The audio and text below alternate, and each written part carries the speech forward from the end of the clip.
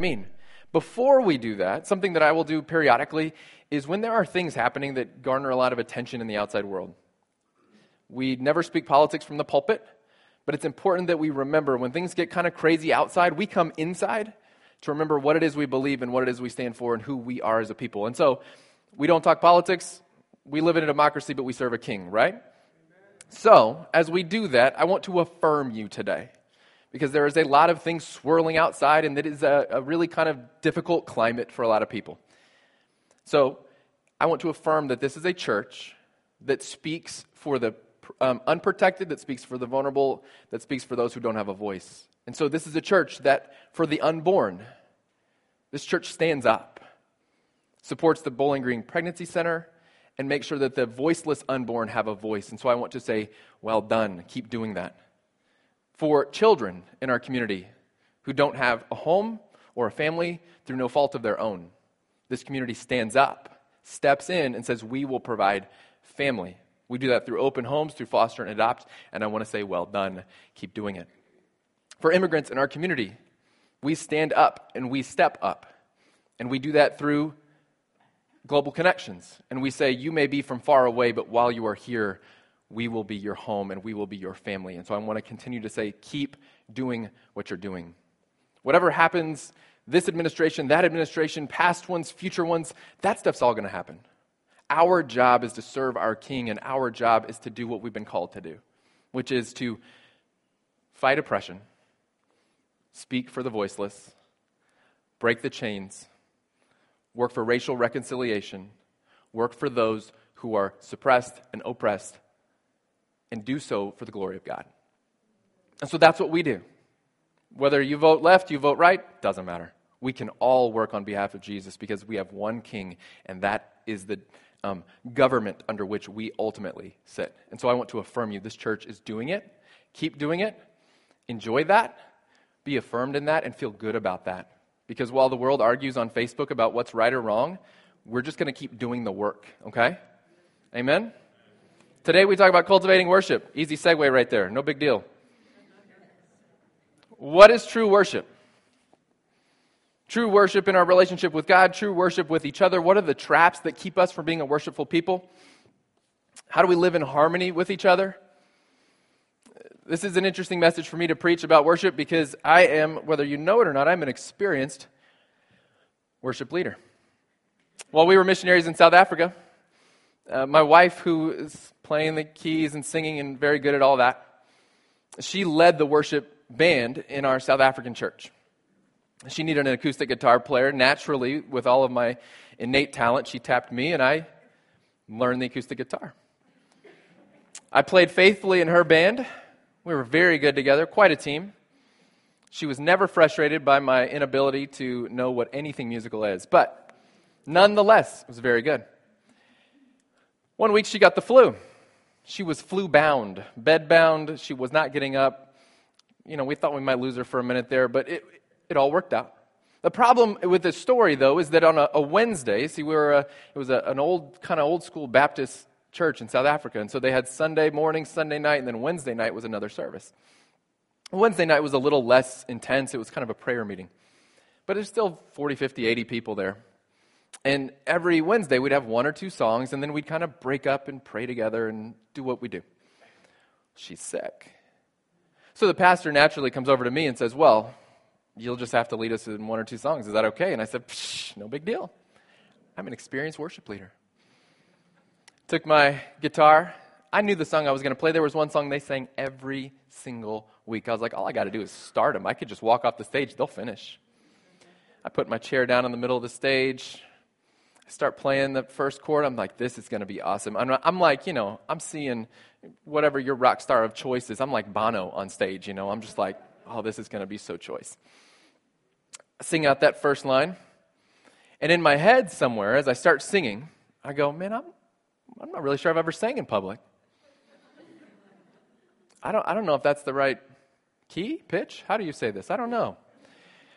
I opened my eyes for my own moment of incredible, intense, beautiful worship to see the people's faces.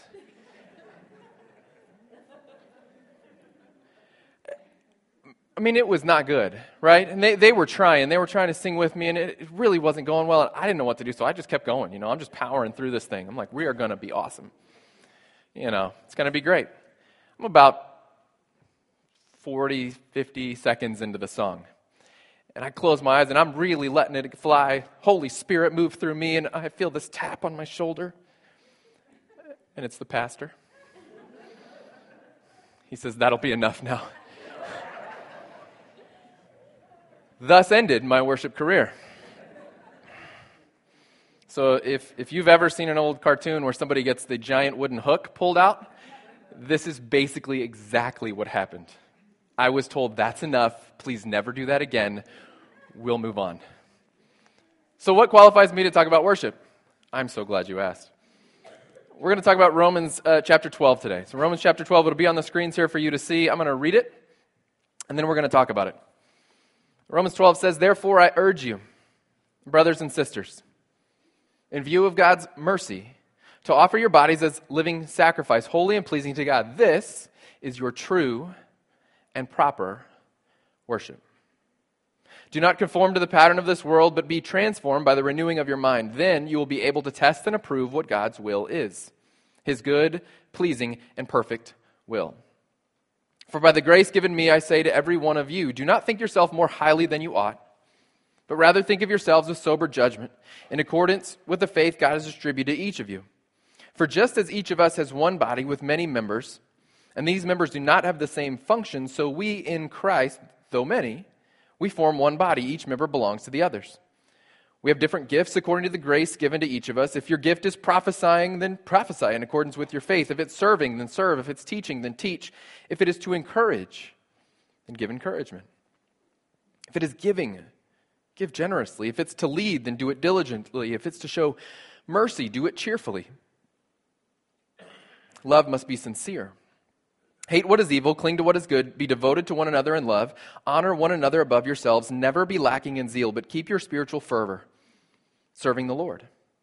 Be joyful in hope, patient in affliction, faithful in prayer, share with the Lord's people who are in need. Practice hospitality.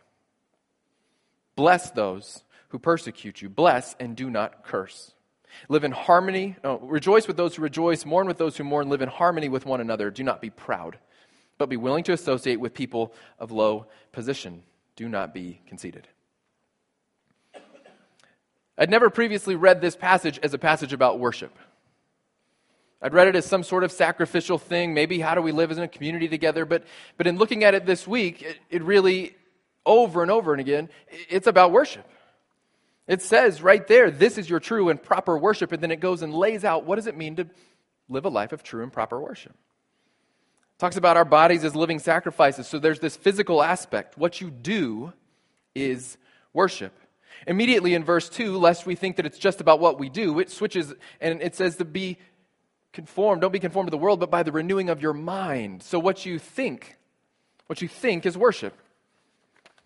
And then verse 3 through 10, lest we think it's just about us, talks about community life being worship. Using your gifts, serving the body. That encouragement is worship. That giving generously is worship. It's all worship. At Covenant Church, we say we are about cultivating worship. This is not a statement about our musical Sunday experience. It's our belief that a core practice of every believer is that they are growing more worshipful in every aspect of their lives. Because worship, as you've probably been taught before, simply means to ascribe worth. What does it mean to worship something? To ascribe worth to it. So when we sing out in worship, we are ascribing worth to our Creator God. Tim Keller said, you don't get to decide to worship. You don't get to decide. Everyone worships something. The only choice is what you worship. So none of us get to wake up in the morning and say, today I'll be worshipful, and maybe today I won't. When you wake up, you are worshiping something with your hands, with your mind. We are always worshiping. We are always giving worth to something.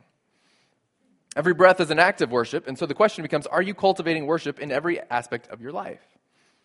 And another way to say that is, are you seeking whole life obedience according to the Scripture? Are you seeking whole life obedience, or is worship something that's confined to Sunday morning? Is worship something that you maybe get to in the car on Thursday if you can find the right radio station or the kids aren't screaming, or maybe I'll worship then? Or is it a whole life obedience thing? Musical worship is not designed to be satisfying in and of itself. It is a prelude to our days and our life of living sacrifice. So musical worship, while I enjoy it, I don't do it well, personally. That's why I sit in the front row so no one in front of me has to hear how bad I sing. Musical worship is not our outlet of our love for God. It's not the outlet. It's actually the catalyst that reminds us of our love for God so that it might change the way we live. It isn't the end of itself. It's the beginning of a week of worship. It's a reminder. This is the love poem that God would sing over us, that we might remember what he's done for us, that we might go outside of these walls and make change in the world. Sunday music is theology. It is teaching. It is inspiration. It reminds us of the beauty of our Savior so that we might go out and live the beauty of our Savior for all to see. This is why I love that at Covenant we have kids in church for worship. Our musical worship time, we have kids. They sit here. I hold my daughter's hand. I love that she's in here because she's being taught how to think about God. She's being taught what it is to worship a king. And so there's theology pouring off those screens into her brain. Out of Greg's mouth comes teaching about who God is and how we are to respond to him. And I love that we keep them here for that. It's important. And so rather than diminish Sunday musical worship, I would argue that acknowledging that all of life is worship makes Sunday that much more important because it's the foundational center that represents the very song of our lives. How do we actually then worship with our Sunday at 11:30 all the way until the next Sunday at 10 a.m.? How do we worship with the other hours of our week then? Many people would argue that you can see clearly in your time, your talent, and your treasure what you worship. It's nothing new. It's nothing I've invented. It's many people have spoken those three words in succession before: time and talent and treasure. Time always tells what you worship. Usually in our society, time is tied to a trinket. I'm going to read from Jeremiah because I like to read from the prophets, but I think it's going to be instructive to us. Jeremiah 10 says, "Hear what the Lord says to you, people of Israel," but just for a moment, maybe this applies to us. This is what the Lord says: "Do not learn the ways of the nations, or be terrified by signs in the heavens, though the nations are terrified by them. For the practices of the people are worthless. They cut a tree out of the forest, and a craftsman shapes it with his chisel, and they adorn it with silver and gold, and they fasten it with a hammer and nail, so it will not totter. Like a scarecrow in a cucumber field, their idols cannot speak. They must be carried because they cannot walk. Do not fear them." And the word for fear is have reverential awe. "They can do no harm, nor can they do any good. No one is like you, Lord. You are great, and your name is mighty in power. Who should not fear you, King of all nations? This is your due. Among all the wise leaders of the nations and in all their kingdoms, there is no one like you. They are all senseless and foolish, and they are taught by worthless wooden idols." Jeremiah is going all in on the people right here. Like, he's not holding back. And yet I look at our society, and we are fraught with idols. So when I ask the question, how do you spend your time? They're easy, big buckets. Well, I have to work because my family needs to eat, and then I come to church. I do some of that, and my family, and a little bit of diversion, and what's the big deal? An idol is anything we look to for salvation or security other than God. So it's anything we place above God at any given time. And so Jeremiah is talking about they take a tree and they carve it up and they make a thing and they post it, and then it's got gold on it, and so people worship that thing. And we're like, well, that's not us. Do you know the average American opens their smartphone 122 times a day? And there are plenty of people in this room that I do it 10. And so that means there's other people in this room that are on 200 or 300 times a day. We are swiping that thing open. Did I get a message? What do you think the weather's like right now? Some of you are on it now. I'll look out, chief of sinners, okay? I look out the window and it's like snow flurries outside, out of my office window. And I will pick up my phone and open it to check the weather. I wonder if it says it's snowing, because if it doesn't, then what am I doing? we're totally idiots at this stuff. But it's what we do. We are absorbed in all of these other little things. And so while we don't take trees and carve them and put silver and gold and then post it up for all to see, and there's still this man-made trinket that sits in my pocket or sits on my desk that throughout the day is saying, look at me, talk to me, worship me, give me your time, give me your attention. It isn't the phone that we worship either. It's not the internet that we worship. It's not the tablet we worship. It's what's inside of it.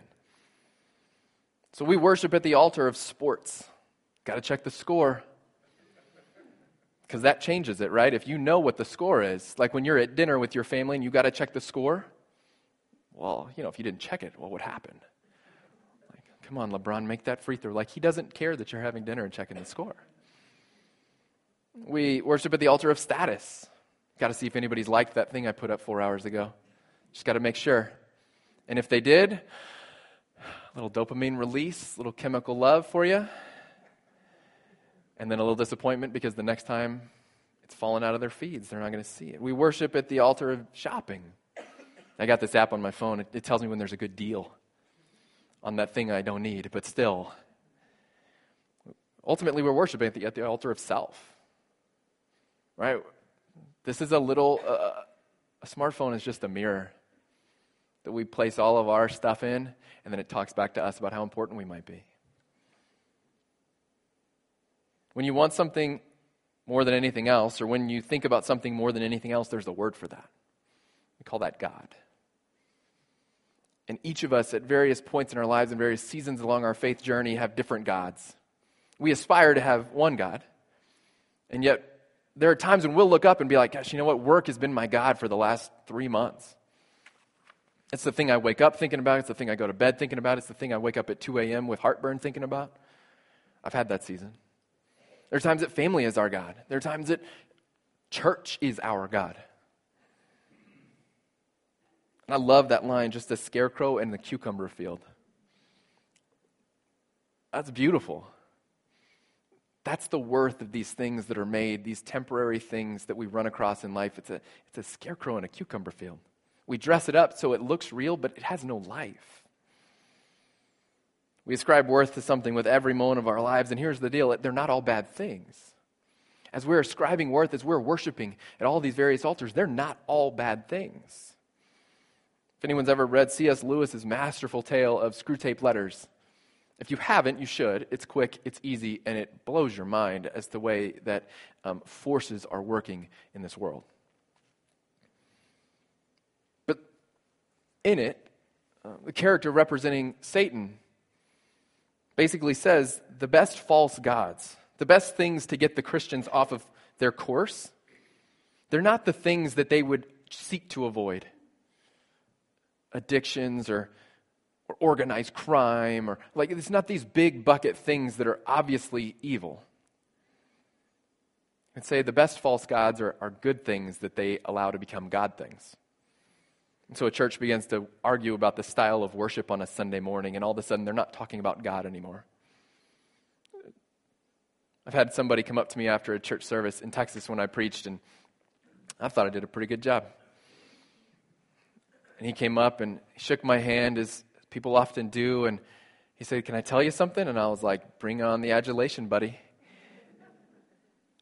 And he said, "I think it's incredibly disrespectful that your shirt is untucked. I can tell you didn't shave this morning, and I think God is ashamed of you. I will not be coming back." And he left. And I said, "We'll miss you." Because his wires were all crossed. He had gotten into a place where he considered these other things to be supreme. And it had totally confused his whole idea of who God was and what he was supposed to be doing with his life. And so he became the fashion police of church. He literally saw me up close and said, "I can tell you didn't shave this morning." I said, "Yeah, I shaved last night." And he's like, "That's shameful." And Screwtape Letters would say, these are the things that get us off track. They're not actually like important things. Some of them are silly. Some of them are actually good things. Have a man become too involved in his charity so that he thinks that the charity is the salvation and not the God who he does the charity for. And they're tiny little nuanced turns of the knobs of our life that go, in this one moment, we're about God, and 1 degree over, we're about ourselves, and we didn't even realize it.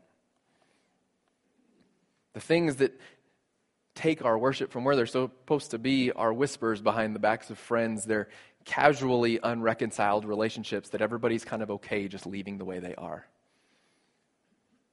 This is esoteric to you if you're going, well, this is all kind of hard to grasp, but this doesn't apply to me directly. Let me apply it to me directly. I love to read.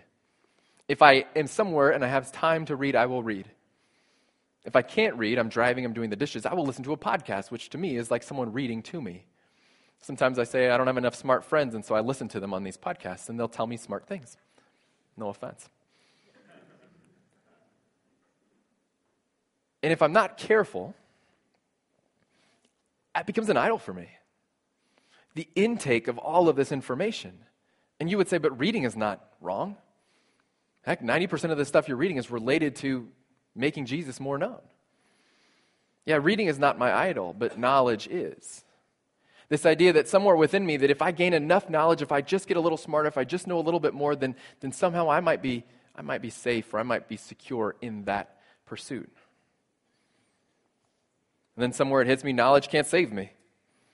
And God doesn't want me to read another book more than he wants me to get on my knees and pray in the morning and communicate with him and know him directly.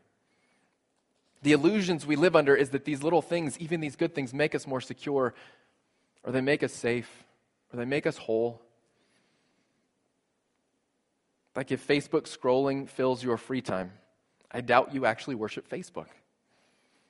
But connection, or a sense of importance, or you're searching for significance, or you desire inclusion, those are the things that your heart is yearning for, and you just found an outlet that'll give it to you. So that's our time. How do we spend our time? Scripture moves on into talent and treasure from verse 3 to 10. It's really remarkably practical how Paul just dives straight into this. In the context of true and proper worship, Paul says you are highly gifted. And so your living sacrifice in the context of the church is using your gifts. So are you hospitable? Do you have a warm smile, a firm handshake? Do you have trouble not talking to some stranger when you see them? Are you one of those people? My wife is one of those people. Sometimes you're scary. You're hospitable. It's a gift. That you look someone in the eye and you say, I'm so glad you're here. That's hospitality.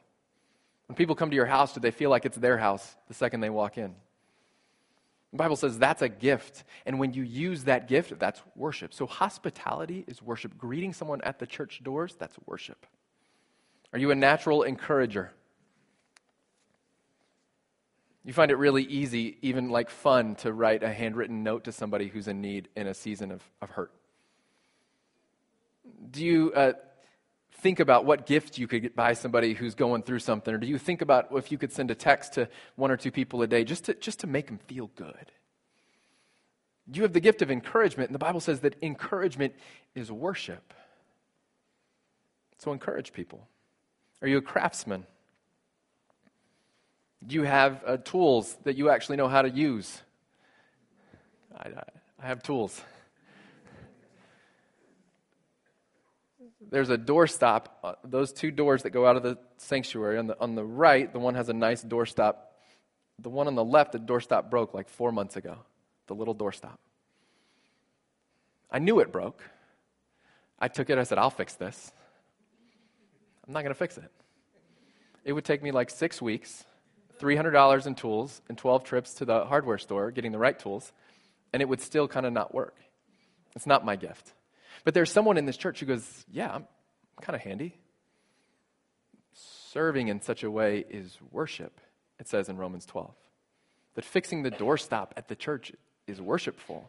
It's using your time and your talent to make it that much easier for someone to get in and hear the word of God. Are you blessed with resources? Are you generous by nature? Then giving is worship. You ever leave church and go, I didn't feel like the worship was really there today, or wasn't really feeling it. I didn't really like the worship. You'll have to rethink that now. That may mean you didn't like how much was given into the black boxes on the wall, or it may mean you didn't like that somebody who was obviously hospitable wasn't shaking hands at the door. You may mean all kinds of different things if you think that worship is something bigger than just singing. I didn't really care for worship today. We can't say that because it is a whole life thing that we're involved in. Scripture says that true worship is not just in joined voices, but in shared gifts and sacrificed lives. True worship is not just in joined voices, but in shared gifts and sacrificed lives. You don't want me leading musical worship. That's established. But can I serve you in some way that would honor God and that would improve your life? Can I write you a card to tell you to hang in there? I can do that. And so I will do that. And the question becomes, what will you do? How will your life become a sacrifice so that those around you are encouraged to know the King? Verse 16 of our passage today says, live in harmony. I love that Paul uses this word, live in harmony, because we're saying it's not about music, it's not about music, it's not about music, it's not about music. Oh yeah, and live in harmony. I had to ask somebody what that meant because I'm not good at it, but we all know what a harmony is. Greg sings the melody and Steph sings the harmony. And if you just heard her, you'd be like, that didn't sound like that song. Here's the beautiful thing about a harmony. A harmony is to the melody as a servant is to the master. The harmony is willful subjugation to something else. It's a willful subjugation to the melody. So when the melody is singing here, the harmony exists only to fill in and complement the melody. And so if we are to live in harmony with one another, to take this and stretch it out a little bit, that means that we are to live in willful subjugation to one another. Meaning that I am to look at you and your gifts, and I'm to find out, how can I complement your gifts? How can I come alongside them? How can I fill in the gaps? How can I be the harmony to your melody? Ultimately knowing that what we're trying to do together is make God known.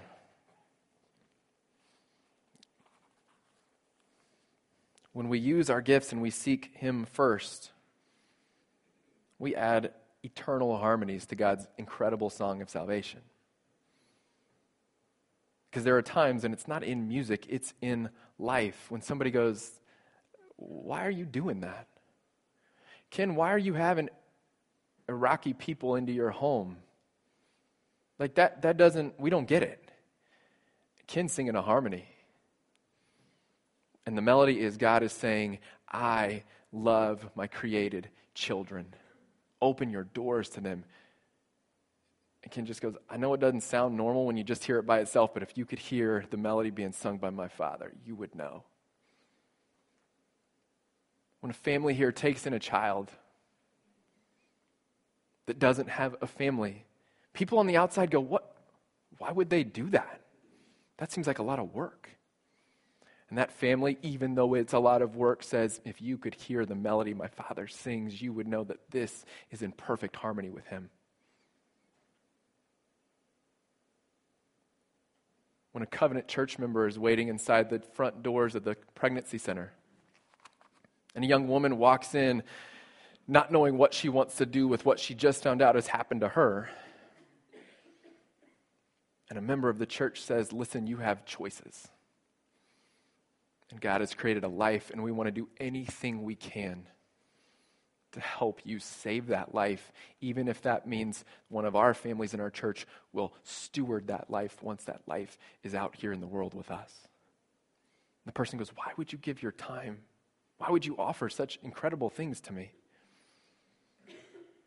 And the church member, the volunteer, says, if you could hear the melody my God has sung through Scripture, you would know that I'm simply adding a harmony to His incredible work and His majesty. Ethical behavior without joy-filled worship, or exuberant praise without whole life obedience, both are counterfeit Christianities. The challenge for us is to live in whole life obedience, and then to find where our voice is. If you're an encourager, encourage. If you're a craftsman, then serve. If you are a generous giver, then give with joy. And when we find that spot to do so in such a way that the world goes, that doesn't make a ton of sense to me. And we sit back and go, I am singing the harmony to the incredible melody of the salvation offered to me through Jesus Christ. So today you get the fun opportunity to audit your time. Only you know your thoughts. Only you know what you are obsessed over at the moment. Does your time worship God? You can audit your treasure. Only you know if you're generous. Years ago, we used to say the checkbook doesn't lie, but no one has checkbooks anymore, really. So the debit card statement doesn't lie. Can we say that? Only you know if you're generous within the means that God has given you. But are you worshipful with your treasures? Only you can audit your talent. Are you serving the body? Are you serving with the gifts that God has given you? One of the beautiful things about Covenant Church is that it breaks so many of the norms of church. It's a really common generalization that in church, 20% of the people do 80% of the work. Everybody would say that. You talk to pastors up and down the line, you would hear that 1,000 times. Oh, well, 20% of the church does 80% of the work. Everybody else just fills the seat. That's not true here. This is an incredibly active, missional, incredible community. And so as an encouragement to you, because God has given me the gift of encouragement, I want to say, if you are serving, if you are using your gifts, if you are worshiping God with your life, know that it's seen and recognized, and it is appreciated, and it is essential to who we are. And if you're not, know that there is no better time to get started than today. If there is no judgment on days past, there is only hope and opportunity for days future. And so we've made this super easy. Because I can't decide whether or not you're generous with your treasure. I can't decide what you spend your time on, but I can obviously offer you a place to use your talent. And so on that same info table, right out those doors to the right, there's 3 sheets for 3 areas of ministry that we have some infrastructure built up. We could take you immediately if you wanted to serve. If you want to help in the kids area, we got needs. We would love to let you rock a baby or teach the Bible to a 5-year-old. We would love that. If you're good with kids, you're wired that way, you can put your name on that list and we'll call you. We have a hospitality page out there because there are a bunch of people in here that are hospitable, and we could always use more people to hold a door, to shake a hand next to me inside of these doors, hand out a bulletin, maybe stand up here and pray with people. Write your name on hospitality. Say, you know what, I got that gift. I could do that once a month. And then we have a serving team that we started last month that can appeal to you, and we had 10 people sign up immediately. Are you a craftsman? Are you handy? Would you be willing, if the door stopper on the church were broken, hypothetically, would you be willing to fix that? Or if all the chairs need to get moved out because we're getting the carpets cleaned, would you be willing to come up for 30 minutes and help us move That's all that is. But there's a sign up for that. So there's 3 sheets. Ultimately, I don't want to resolve this for you and giving you sheets to sign up on. I want to challenge you to think deeply about what it is you do with your life, because we get one. And it is fleeting, and yet God has valued it so much that he gave his son for us that we might live a life that is radically beautiful as it speaks to the salvation we have earned through him alone. Okay? Let me pray.